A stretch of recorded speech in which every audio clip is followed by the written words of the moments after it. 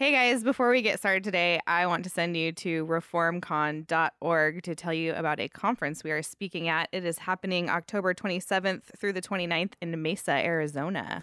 Yes, obviously we will be there, and there is a series of other wonderful speakers. We'll have Toby Sumpter, Jeff Durbin, your dad, Summer. Yes. I'm really excited for David Bahnsen, Joe Boot, Andrew Sandlin, John Sampson, Ben Merkel, and more. There on the website, you can also find ticket information. There are family packages, general admission, child admission. There is a VIP after party event that you can also purchase tickets to, as well as information on the hotel that the event is being held at. So that is all at reformcon.org, and we're excited to meet you guys there. Yep, come see us. Have you had your soup today? The cold, crisp taste of Coke is so satisfying, it keeps me from eating something else that might really add those pounds. Pounds.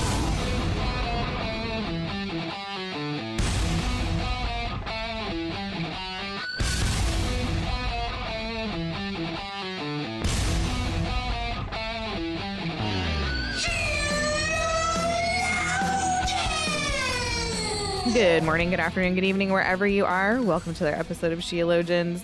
We're here today to put the cynicism.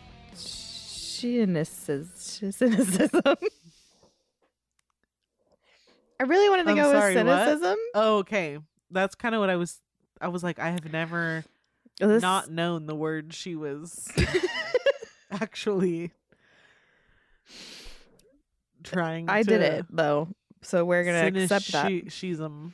Cynicism.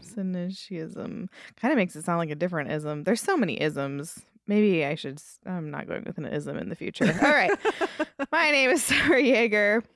I'm here with my beautiful co-host, We're Joy. anti-ism here. We are. Very anti-isms. So I mentioned earlier how when my mom comes over for like swim time with the kids, she like moves into my house. Yeah. She brought like 5 bags of stuff today. And every time she comes over in the summer, without fail, she brings over a new pool floaty. Okay. Every single time. She just expects us to like throw them away. Quite the collection. Yeah. Well, my garage, like half the year is pool floaties that we brought in. And then eventually they all pop and we brought in. I like throw them away. Sounds like it's like you're doing charity. Like you have a shelter. We do. Pool floaties. We have a shelter for my mom's pool floaties. Anyway, so today I think I was making a marinade. Yeah, I was making a marinade for some chicken that I need to cook when I get home. And my daughters are bringing in just like bags. Like they're going out to my mom's car and they're bringing in. I went from having my entire counter to make this marinade to like literally the foot in front of me because of all the stuff she's bringing in. What did she bring? Yeah, snacks. Another floaty. Not floaties. Well, my big blue chair. Oh yeah. Mm-hmm. That entire big blue chair was unblown up floaties. Wow. And then next to me, there's like, those yellow vanilla covered almonds from Sprouts? Oh, My kids call them bugs. Okay. They're their favorite. Bugs, strawberries, frozen chicken nuggets, packages of electrolytes, takeout boxes, watermelon, a whole watermelon, a cut up watermelon. Which is so cute because what it means is she's been waiting. She packed. She prepared. She had to have been packing all morning to come over. Summer might be out of frozen chicken nuggets, so I should bring some. Sunscreen, stuff that makes total sense. But she's planning for like a pool party, but it's just like her and 2 of my girls for the next couple hours. Depends on how you define a party. Yeah.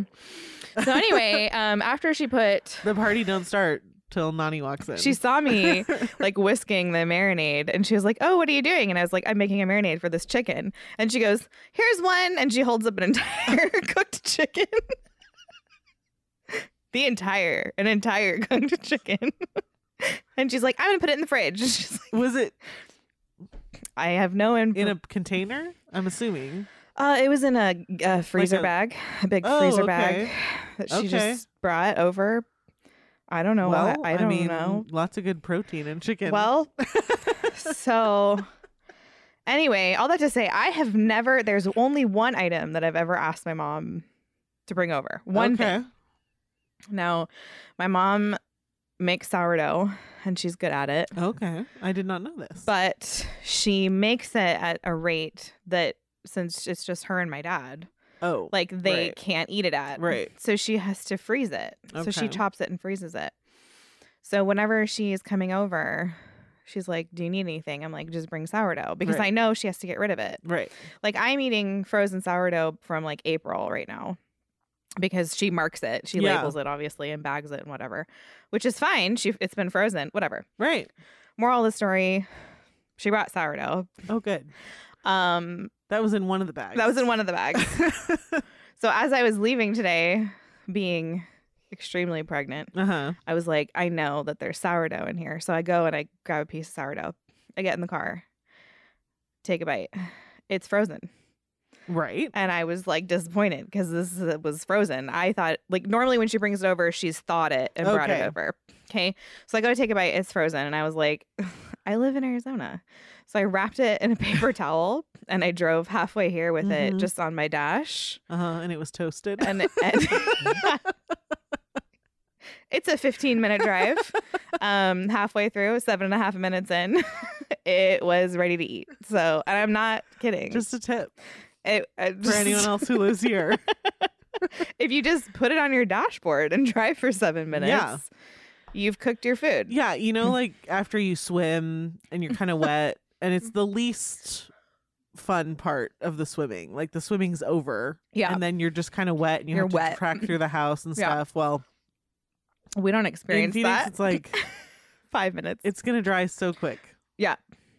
Like that. Yeah. I know. I went swimming with the Danny last weekend and I was like, all right, let's get out and dry off. And we sat in the shade. Yeah. For 5 minutes, and it was like, let's go inside because we're bone dry. Our hair dryer air wind is enough to, if the sun can't, the wind will. Yeah, I think that is one thing people don't understand about this heat is that when the wind blows, it feels like a very hot blow dryer is being blown on you. It's like, just so dry. Your skin actually hurts. Yeah. Your whole body. Especially after you swim and you've been in the chlorine. Oh, just the dry. The heat, and you can like feel your face is like tighter. Yeah, you do. Yeah. Your skin gets just like wrapping around. Oh, it's awful. Anyway. Yeah. Yeah, I never really, I didn't really know that because I didn't have a lot to compare it to. Yeah. But my husband is from a very wet part of the country. And he's like, yeah, the dryness. Yeah, it's a real thing. Is he's like, you guys all think it's normal. Yeah, apparently. Well, he says y'all think it's normal. Y'all think it's normal. It's not normal. Yeah, y'all wrong. He loves the desert now, but it's just very stinky. Yeah. Everyone's always like, it's a dry heat. Like but that, which is supposed to be some kind of consolation.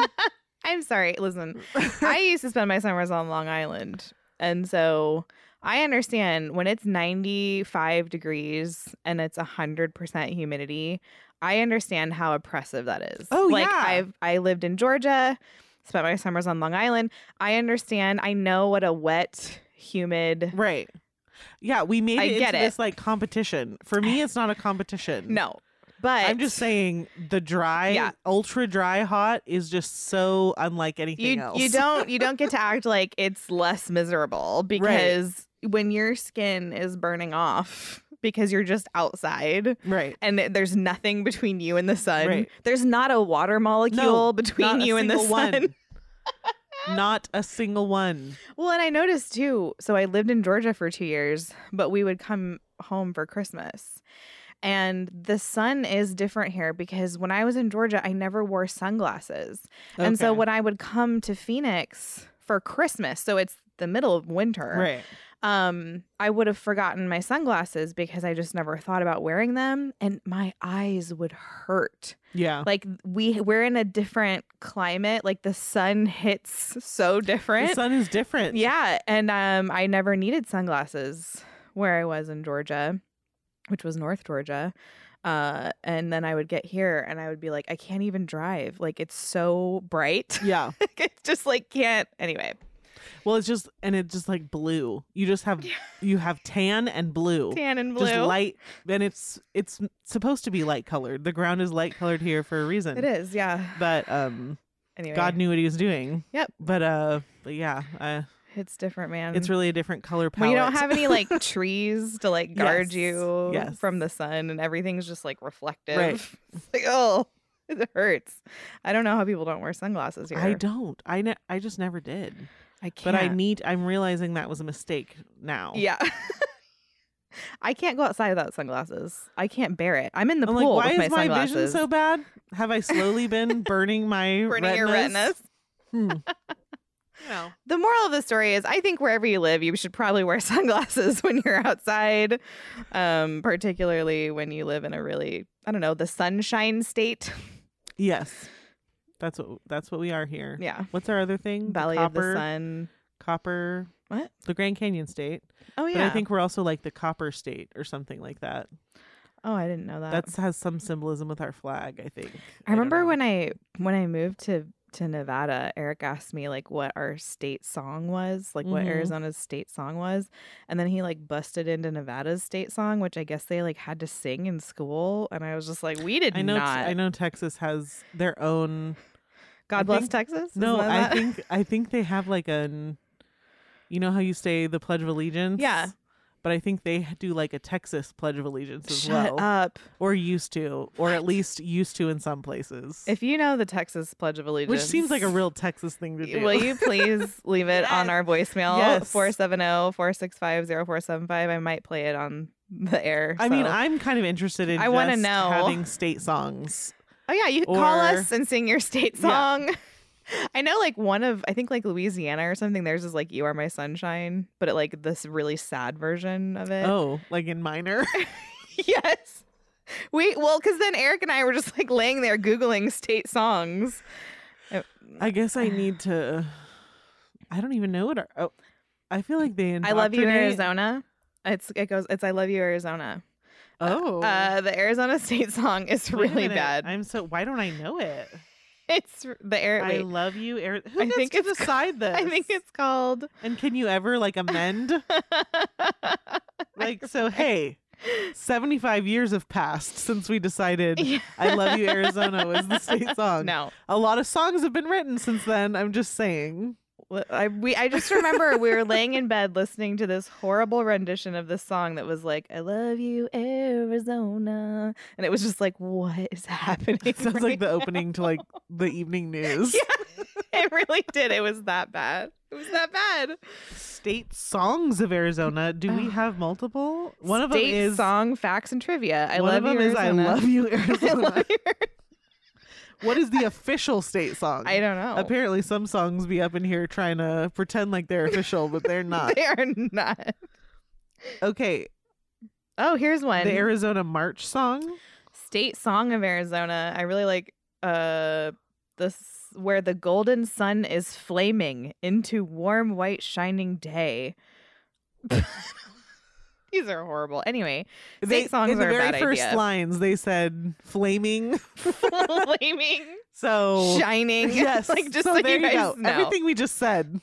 It's true. It's in the state song, and that's how you know that it's true. Anyway, yep, that's me. I'm Summer. Well, you're right about whatever we just talked about. Thank you. That's the energy. That's the energy to bring. I am Joy, and I'm here with my beautiful co-host Summer, and I found two kind of silly questions. Good. Here's the first one. Okay. And then next week we'll do the Okay. other one. Got it. I'm ready. Does Mike Wazowski wink or does he blink? He blinks. He can't wink. because a wink by definition is a lack of one eye blinking, but he can't do that. Can you tell me? My math is But right. he My doesn't have math the option. checks out. I know my math on this one checks out. Okay, so your answer is he cannot wink. He cannot wink. So he is blinking. He can only blink because, like I said, a wink is when you only close one eye, but he can only close one eye. So there's no like negation here of an eye being closed because he only has one. Which means some people in that universe, well, some monsters, I guess, Mm-hmm. can't do certain things that Yeah. other monsters can do. Yeah, absolutely. Just like with humans. Welcome to life. It's not fair. It's not fair. It's not fair. Look, Some people of us can't. are winkers. Some of us are not. Some of us are blinkers. So my dog blinks. That's just how it is. And some of you need to learn how to use your blinker. And stop winking at certain And people. stop winking. There's a proverb about winking. He who winks with his eyes or something. I forget what it is. Well, but doesn't apply to The- Mike Wazowski. yeah. That's the right answer, right? That's your answer, right? Yeah. Yeah. Mm-hmm. Yes. It makes perfect sense. It's Uh-huh. really straightforward. Yes, I agree. I figured you would answer that way. I just wanted Yeah. to see. No, yeah. I think you can have like a winking attitude. Right. I think there's a Yeah. winking too. No, I agree that there are things that accompany the wink other than just one eye closing. Yeah. But I think that the primary, like if I did like this kind of like Yeah. loose shoulders, you wouldn't be like, are you winking at me?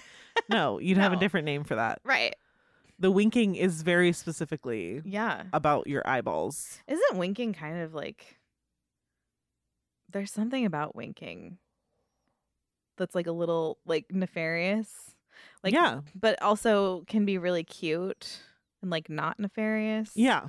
It really depends on the person and the Mhm. situation. Well, it's like it's an aside. So it's always sort of hidden. Yeah. But it can either be like playfully hidden Yeah. or it's deceptive.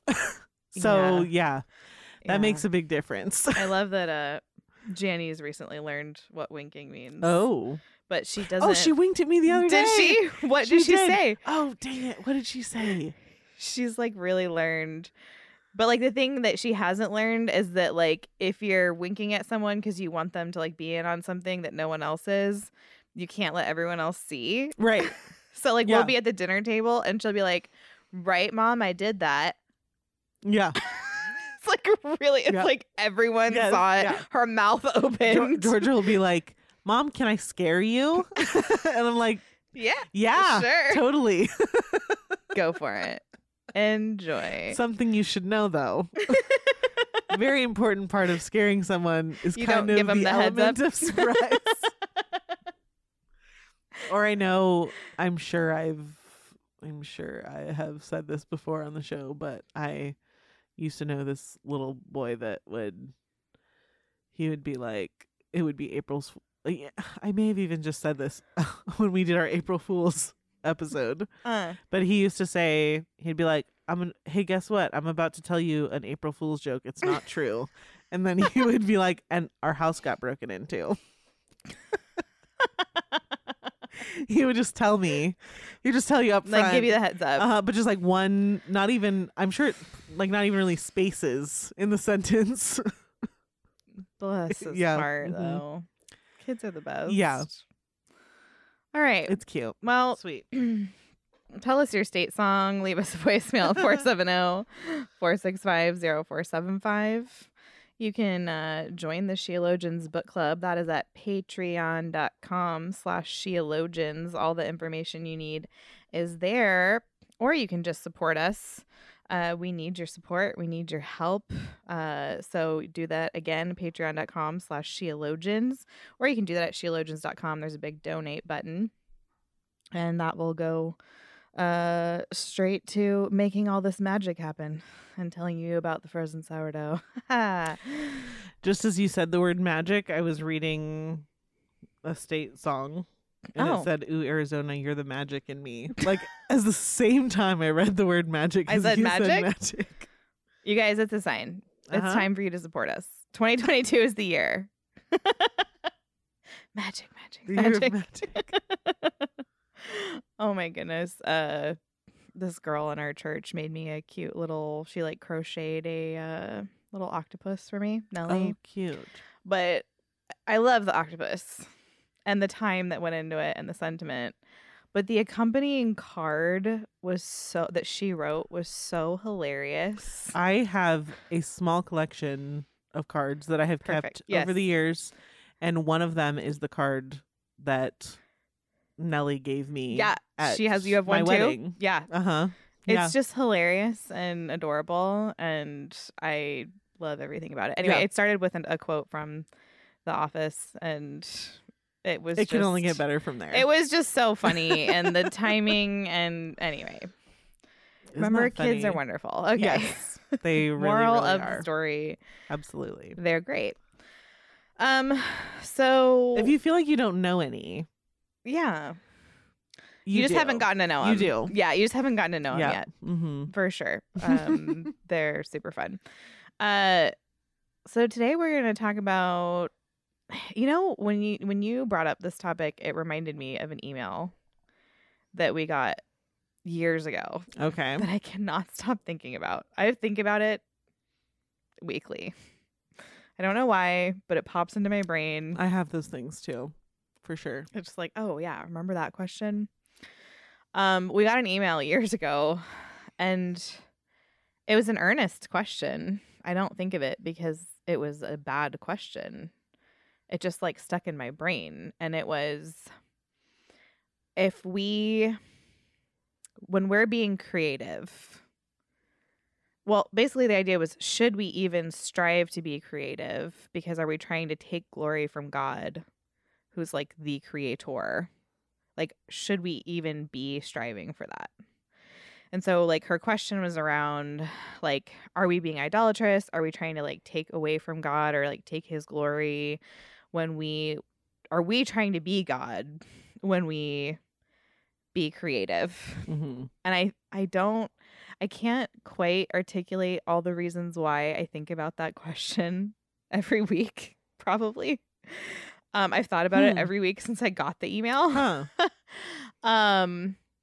Because I think it's a duty of ours to be creative. Right. I think it's like a job. Yeah. It's like part of our job description Mhm. is to be creative. And maybe people just have like a really narrow definition. Maybe I have a very wide definition of what being creative means. Yes. Maybe that's part of it. But anyway, when you brought up this topic, that was one of the first things I thought of. Mm-hmm. But I didn't really know where you wanted to go with it. So I'm going to let you go with it. Well, yeah, that's interesting.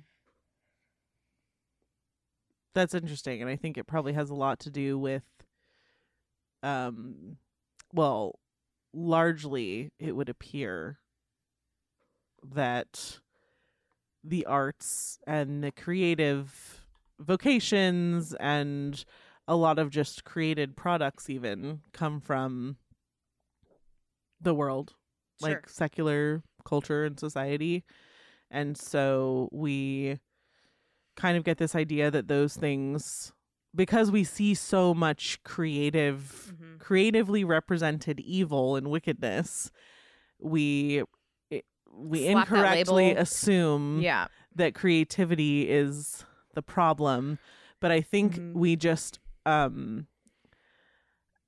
I think underneath that is the shiny veneer that the Christians that have come before us have left behind. Or you were saying like the dregs. It's like the very bottom of the drink. And so we're still experiencing The some dregs of Western civilization. right. Yeah. But I think what we haven't seen, what we're starting to see, absolutely no question starting to see, is what Gresham Machen he basically said that postmodern and liberal art becomes repetitive and increasingly bizarre.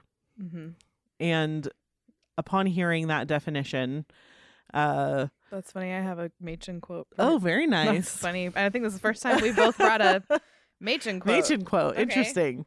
But I think that I think a part of it is that we live in an interesting time and we need to really understand what creativity is.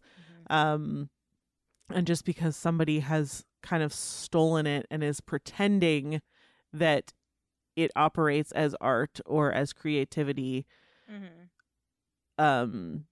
it's not expressing the things it's supposed to express. And I agree, it becomes repetitive and increasingly bizarre.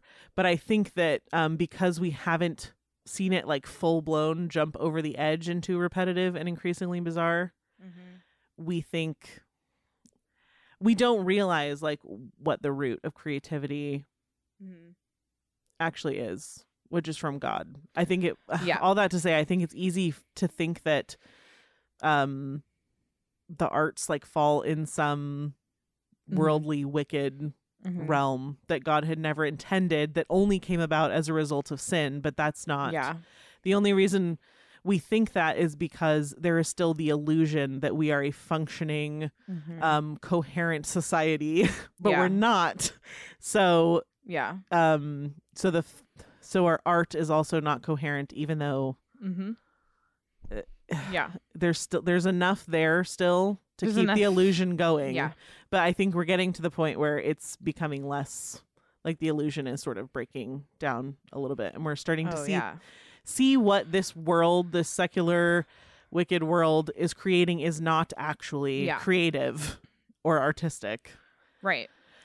But well, and I mean, if it's true that art is a reflection of a culture's worldview, then it is worthwhile to learn how to interpret what you see in the arts. Right. And I think a lot of people falsely believe that artists are just feelers. They're not thinkers. Yeah. But that's not true at all. Yeah. I think that's a really kind of romance idea that we can go ahead and let go of. Artists are very deep thinkers. They and some think of differently. It's very like geometric and there's all different. There's so many different. Like you said, there is this very wide definition. Of what constitutes creative work and value. And so I do think sometimes our definition's a little too narrow. Way too narrow. I mean, I think, one way I have one daughter that when I ask her to organize something, like bring organization to this area of your room, it's really messy.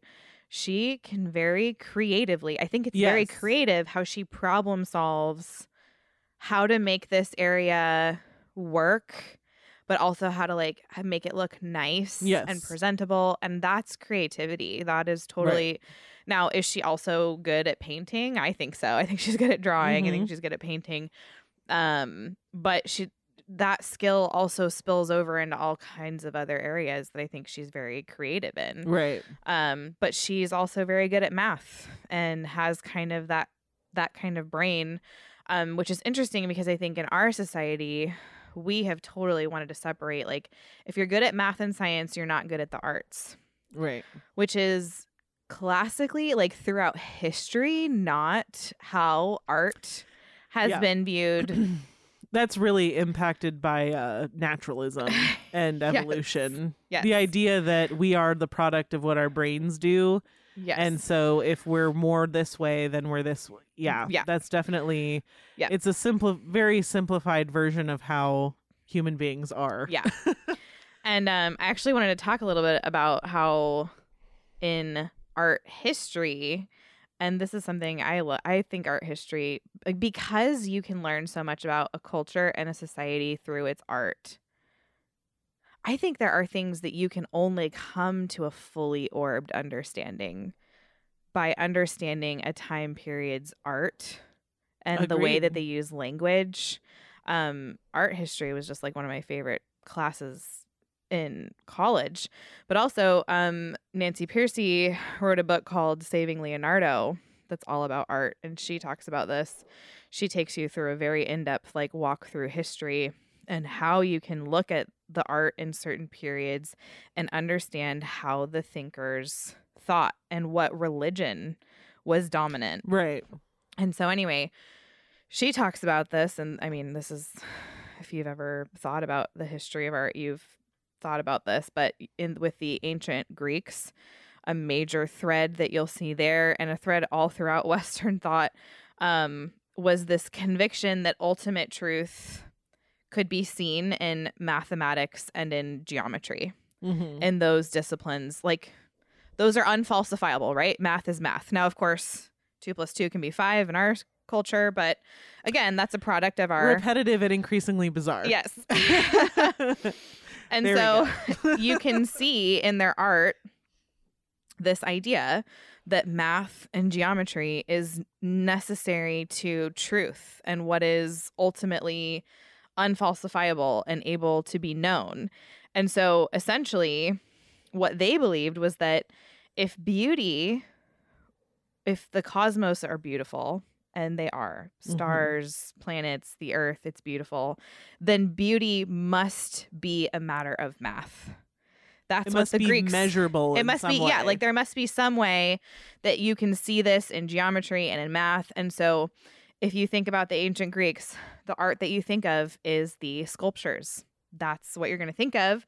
And the sculptors that we still, haven't, like the artists that are still being held as valuable in our museums today from that time period, they all had like precise mathematical rules for everything that they were doing, from like the proportion of the fingers to the hand. Like we still like look at these artifacts and we just like marvel at the perfect proportions. And it's because they had this deeply held belief that ultimate truth is found in math. And since the world is beautiful, beauty must be something that can be mathematically executed. And so then you see, if you want to like fast forward a little bit to, which I do because this is a lot of there's so much here. But the next time period I find really interesting that just super reflects the religion and what they believed would be the 13th century, which was the century of the friars. You had the Franciscans and the Dominicans. The Dominicans, they were founded around 1226, which was about the time that Aristotle's philosophy was back in vogue. Okay. So what the friars wanted to do, specifically the Dominicans, they wanted to adapt it into a Christian theology. We're still arguing about Aristotle and Christian theology today, but that's for another episode. And then the Franciscans, they were founded around the same time by St. Francis of Assisi. You've probably heard of him. And he is the guy who's credited with creating the first nativity scene. All right. Now, all of us have lived our whole lives with nativity scenes because of this dude. Okay. And he had a live baby in the manger with oxen and donkey. Like, he set up this whole scene. Right. And what motivated him to set up the scene. Now, in previous scenes, the focus was not on like a baby in the manger. It was like the stars, the cosmos, like before this time. And he really focused in on Jesus as a human, as a live human child. And that's because there was like this newfound interest in Christ's humanity. And so that there was this Greek preference for the universal, the cosmos, what was out there. And then there was kind of this focus, this zoom in on the value of the individual. And so when you look at paintings from those times, you're going to see this massive shift to the individual. And it's super, super interesting. And it really did happen because of a focus on Jesus and who he was. They wanted to make paintings that were as real as possible and that depicted the surroundings as real as possible. There was less of this focus on the universe, rather it shifted to the individual. And so it's not surprising that right after that, when the Reformation happened and we went from having this dualism of, the priests, the people that secluded themselves and worked for the church, they were the ones that were valuable. Everyday life and work, not so valuable. When the Reformation happened, you start seeing this break with dualism because essentially the idea of dualism was dying and ordinary life and work was becoming revered. And nature wasn't this like evil thing that we had to escape from. Right. It was this thing that you could, in a righteous way, live in. And so you see this shift from lots of paintings of saints and holy ones to you see paintings of people just like milking their cows and working and sewing, and nature is a part of it. So if you think about the paintings that you know of, like patron saints or whatnot, it's just the person with like a gold background, because the gold was supposed to make you think of heavenly things. Yeah. There was no like trees or whatever, because all of that is bad. Yeah. And then in the Protestant mindset, when the religion really shifted there, the Protestant mindset, you see a lot of rolling hills and donkeys and carts and just all that like daily stuff, which was important again.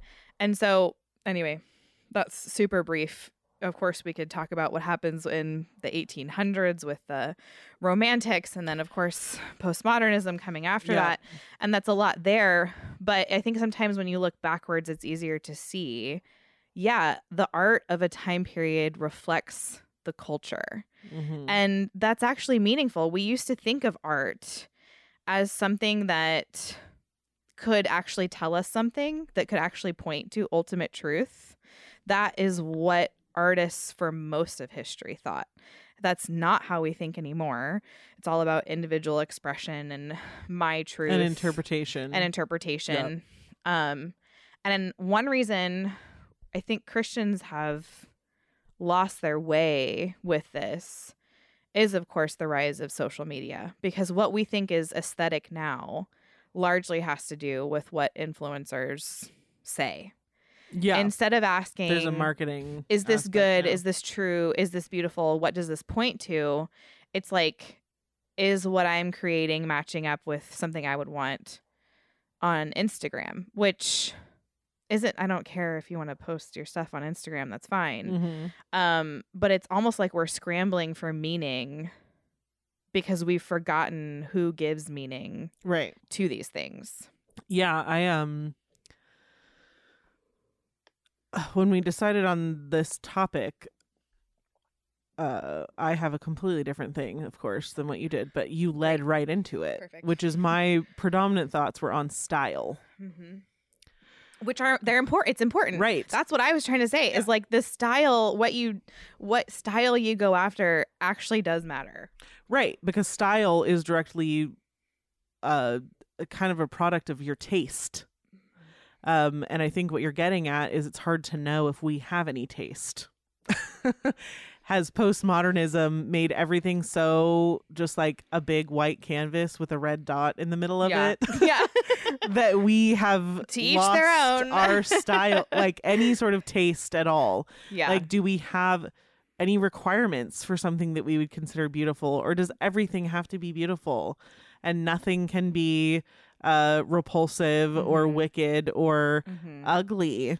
And we just nowadays we just have to believe that everything is equally beautiful and valuable, and it's just clearly not. And I think that it's very intentional that we've all lost our taste. Oh yeah. While simultaneously tasting the most things ever than any other group of people. Yeah.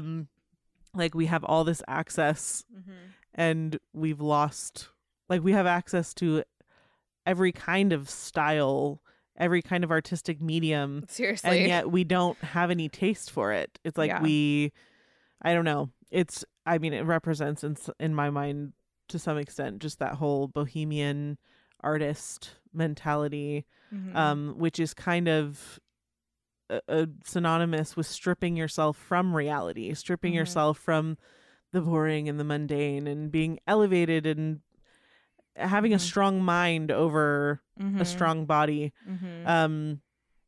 But yeah, so I think that we have no taste, or what we do, like we mentioned earlier, is we're like, oh, well, we're not supposed to have any style or taste. Yeah. Which I think is just deeply inconsistent on a very common sense level. Yeah. Because all of us have we have different styles. Some of us have similar tastes and similar styles. And I think well, it reminds me of there's that documentary that came out about Warren Jeffs and the FLDS. Oh, yeah. And this, it's so painful. Well, there's so many things Where so do you painful start with that. One of the things that's so painful about that story, about that cult in particular, because that is what it is that they say things that have a kernel of truth. Right. And, most cult leaders are smart enough to make sure that they're throwing out enough occasionally true things. Because if you're not occasionally saying something true, then, the jig is going to be up for you real quickly. Thankfully, the jig was up for him, but far too late. Anyway, moral of the story, one of the images that will hit you if you watch that horrifying documentary is that the requirement that they all dress the same. Yeah. They all had to have the same hair. There was only so many hairstyles they were allowed to go with.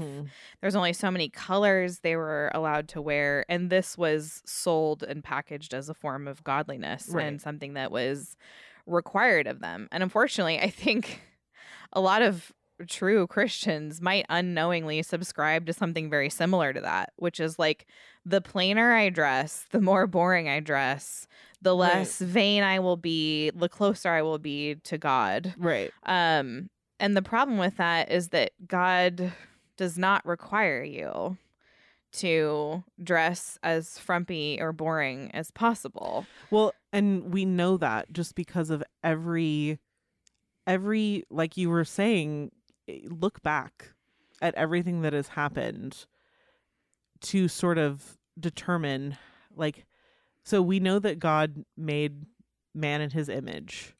So if we look back at history to see the things that men have done, we can make some observations about how we image him. Yeah. And what we see is endless distinct cultures, foods, art that reflects what was going on at the time, that reflects the beliefs or the preferences of a group of people, different styles of dress, different styles of architecture. You see, it would be impossible for you to look around. Don't even try to look back down into history. If you even just look around at you now, you can see that people express, like, there is definitely sinful expression, especially creatively. But you can't say that all forms of expression are sinful, because they're not, and it comes very naturally to us. Right. And well, I think about how intentionally the Bible is very intentional in its verbiage, and we are told that Christ will adorn his bride, right? So there's a certain way. Or even the temple, like how the temple was supposed to be.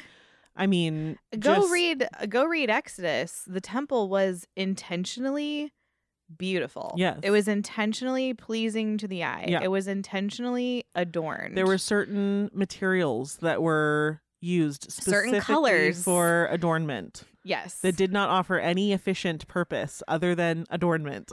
It's telling a story about the value and the worth of what's being done there. Right. And so I think it would be a tragedy when it comes time to dress yourself in the morning or to dress your house in such a way that totally denies that God cares about beauty, and and there is a standard by which to hold yourself to. Yeah. And it's not Instagram. Right. Like, that's not what it is. And I think, like, sometimes I think about, and I've talked about this before, but I think about minimalism. And I think about how I'm talking about, like, the real minimalism. Okay. I'm not talking about those of you who, like me, have discovered that Your house will feel more peaceful if you don't have junk everywhere. Right. Okay. Listen, I have no problem with you cleaning out a closet, getting rid of things that you don't use. That's fine. It's great. Please do it if it makes your house more livable. But the true minimalism where it's like, I think about Kim Kardashian's house. Oh, uh-huh. And how everything is monochrome and gray. And I remember when she and Kanye were like building the house, everybody's like, look at how crazy this is. And everything inside the house, there's zero clutter, there's zero color. And looking at it, it was depressing. It was actually the kind of house you see in like dystopic movies where in the future no one like has even, anything. Like there's not even a this is how postmodern it is. There's not a defining difference between the bathroom counter and the sink. Right. You turn the water on and it goes into the counter. Uh-huh. And it's like it's so postmodern that there is not a difference between a counter and a sink. Yeah, there's no even delineation. Though there is clearly a difference between, like, they're two separate things. Yes.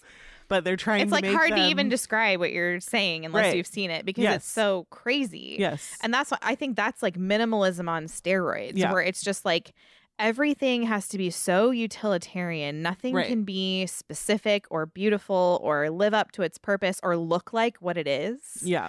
That it's painful. And I think a lot of times we think because we live in an age of so much, because our grandparents tended to have every space of their wall and every single counter used, and we don't want to be like that we swing so far to the other side to where we just don't think anything is beautiful or worth looking at all. Right. And it's like that is zero taste. Yeah. Give me a food bar to sustain me every day. Yes. Give me a shapeless gray building to live in. Yeah. Because I just don't see the use in having taste or style. And here's the deal. I absolutely believe that doing that will help your brain calm down. But the reason that that's happening is because our brains are so wired on screens and social media that when we finally look away from the screen, we need to have nothing to look at or it's overstimulating. Right.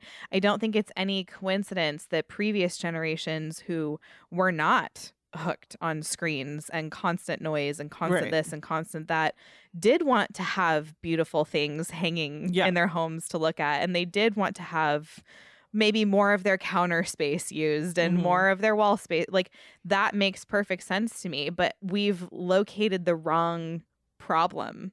The problem isn't that you hung beautiful pictures on your wall. The problem isn't like, maybe some of you had clutter you needed to clean up, fine, whatever. But the problem is that we are focusing on all the wrong things. And instead of making our homes, we've curated our social media feeds, essentially. Right. Yes. How basically our life is reduced to just a presentation. Right. Like my life is what I present to you. Right. And that's real. And listen, there are definitely some, I am not like reject modernism at all costs. Nothing good is happening. I know some people say things like that. I don't believe that. I don't believe that every trend, you don't have to go decorate your house like your grandparents did. Frankly. Right. Well, there are people, I mean, honestly, I think, the opposite of minimalism is what? Materialism? Yeah. Which is putting contentment in the wrong, like if I'm not pleading for that. I just take all my stuff out of my house and don't even have a can opener, I will be happy. Yeah. And the alternative is if I buy a bunch of stuff, whether or not I can afford it, and my house looks exactly how I want to, and it's perfectly expressed, and my style is a perfect expression of who I am. Right. And when I'm walking down the street, there is no mistake that you know who I am as a person. Right. That's the false belief that your stuff can create contentment. Right. Versus lack of stuff. Freedom from freedom, air quotes. Right. From stuff. They really do sell you the guise of freedom. If you just if I only have 5 items of clothing, I'll finally be happy. It just seems like a real desperate grasp here for things to make you happy. But the moral of the story is why are you putting in your house what you're putting in your house? Why are you wearing what you're choosing to wear? I absolutely think we should strive for beauty. We should care for beauty. And the standard of beauty is what God has said is beautiful. Mhm. And that's something worth reflecting on and thinking about. When I think about the giants of history and the time periods that they lived in and the art that they knew of and the art that they had, it's vastly different than what we have now. And that is something to consider. Yeah, I think you need to make sure you have taste, first of all. You're allowed to like and dislike things. I think that's a part of how God created us to not all be the same. Yeah. We're all different. Mm-hmm. And so I think it's good to have taste. I think Mhm. it's boring to not have taste. Mhm. Since I'm using the word taste, like there are people who legitimately like saltless food, bland as possible. And I just have to say that based off of an objective standard, Mhm. saltless food does not taste as good as salted food. Just doesn't. That is just a fact. Yeah. So I think that we, as worshipers of the ultimate creator, should have taste. And I think Yeah. we should have good taste. That doesn't mean that everything you like is great and everything everyone else likes is dumb. Yeah. But so I think that, I mean, at this point, hopefully we all know you can't abandon your family to uniquely express your personal style. And a lot of us spend too much money on expressing style or lack contentment. So we need to be real. You need to be real with what your budget is. Mm-hmm. I think that touches a little bit on the Instagram thing. I think a lot of us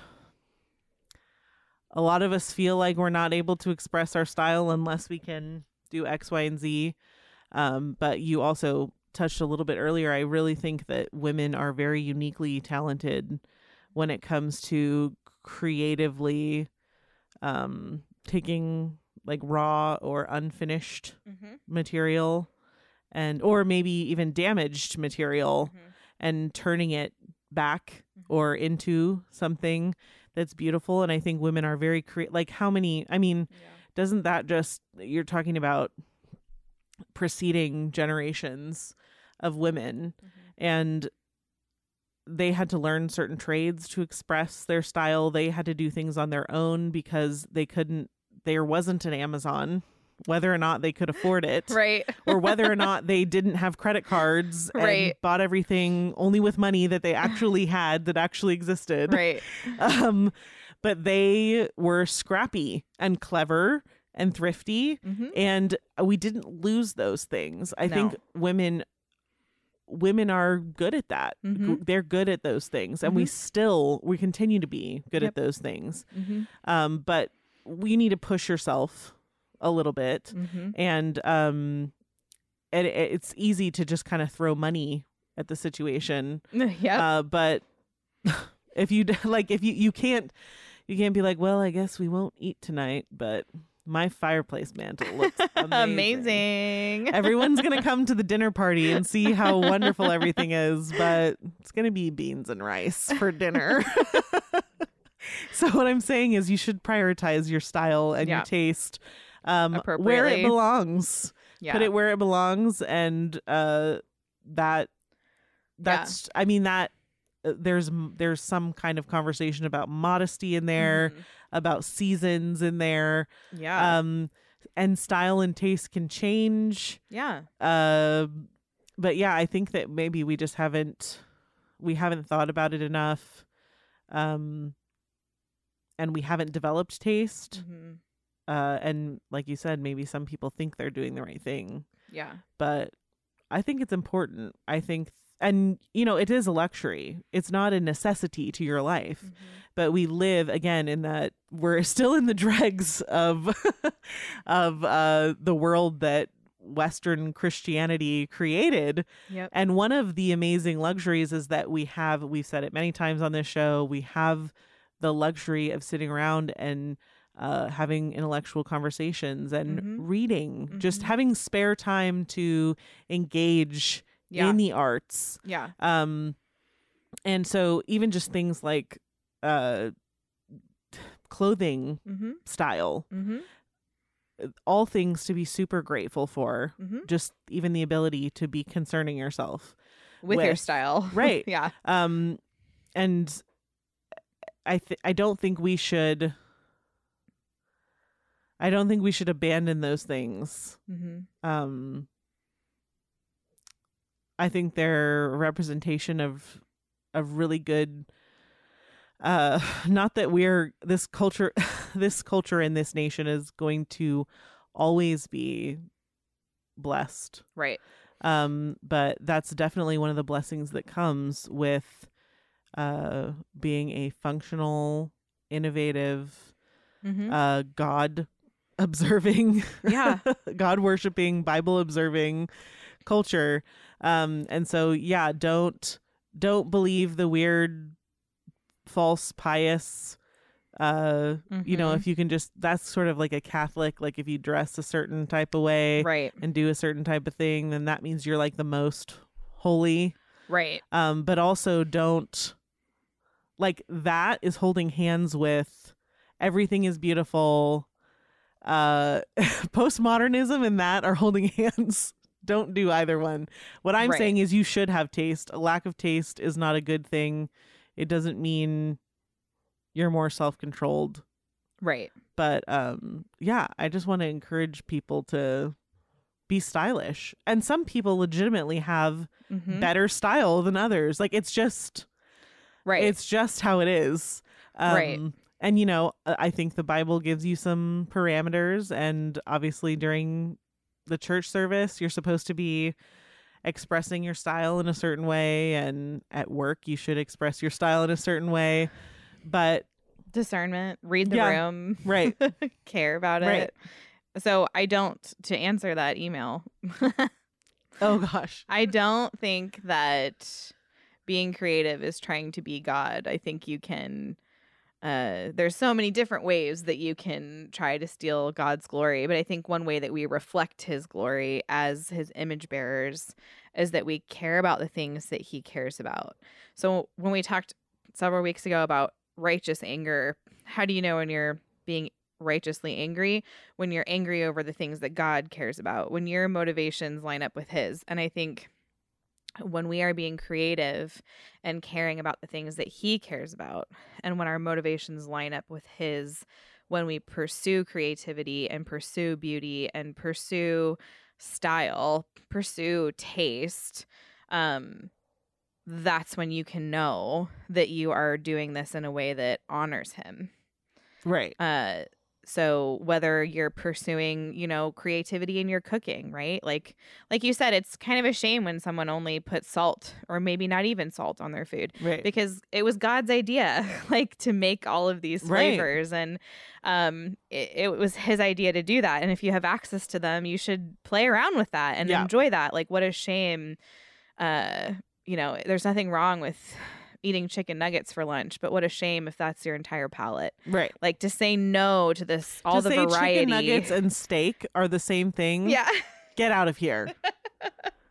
Get Well, out. it just ignores the reality of God's world and what he's created and the Right. options that he's given us. And Well, and it honestly, it embraces the postmodern view. Yeah.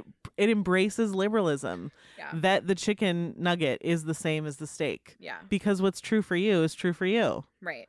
Yeah. It's just a shame. So don't do that. Do that. Yeah. Don't do that. Also, I want to make a quick clarification. Okay. When I mentioned earlier, when I was talking about spending too much money, Yeah. what I meant was money you don't have. Oh, yeah. Because for sure. I was talking about like prioritizing it. Yeah. If you have I'm trying to think of like a fancy place. If you have like William and Sonoma money or Crate and Barrel money, please. Enjoy I'm not it. talking about not talking about your particular budget. What I'm Yeah. saying is when you like if you financially put your family into stress in order to express your personal style. Yeah, that's a problem. Yeah, don't do that. Don't do that. And a lot of you are doing it. Okay, but I'm just saying.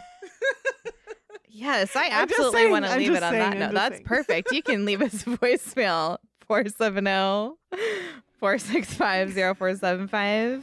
You know, a really good place is to go to like Goodwill and stuff like that. Oh to yes, find absolutely. And you kind of great. develop an eye. Like you might, if you go a few times and you don't see anything, give yourself some time. Go again. You'll develop Go an to eye. one in a rich part of your town. Right. There you go. Have a good week. Hello, I've waited here for you.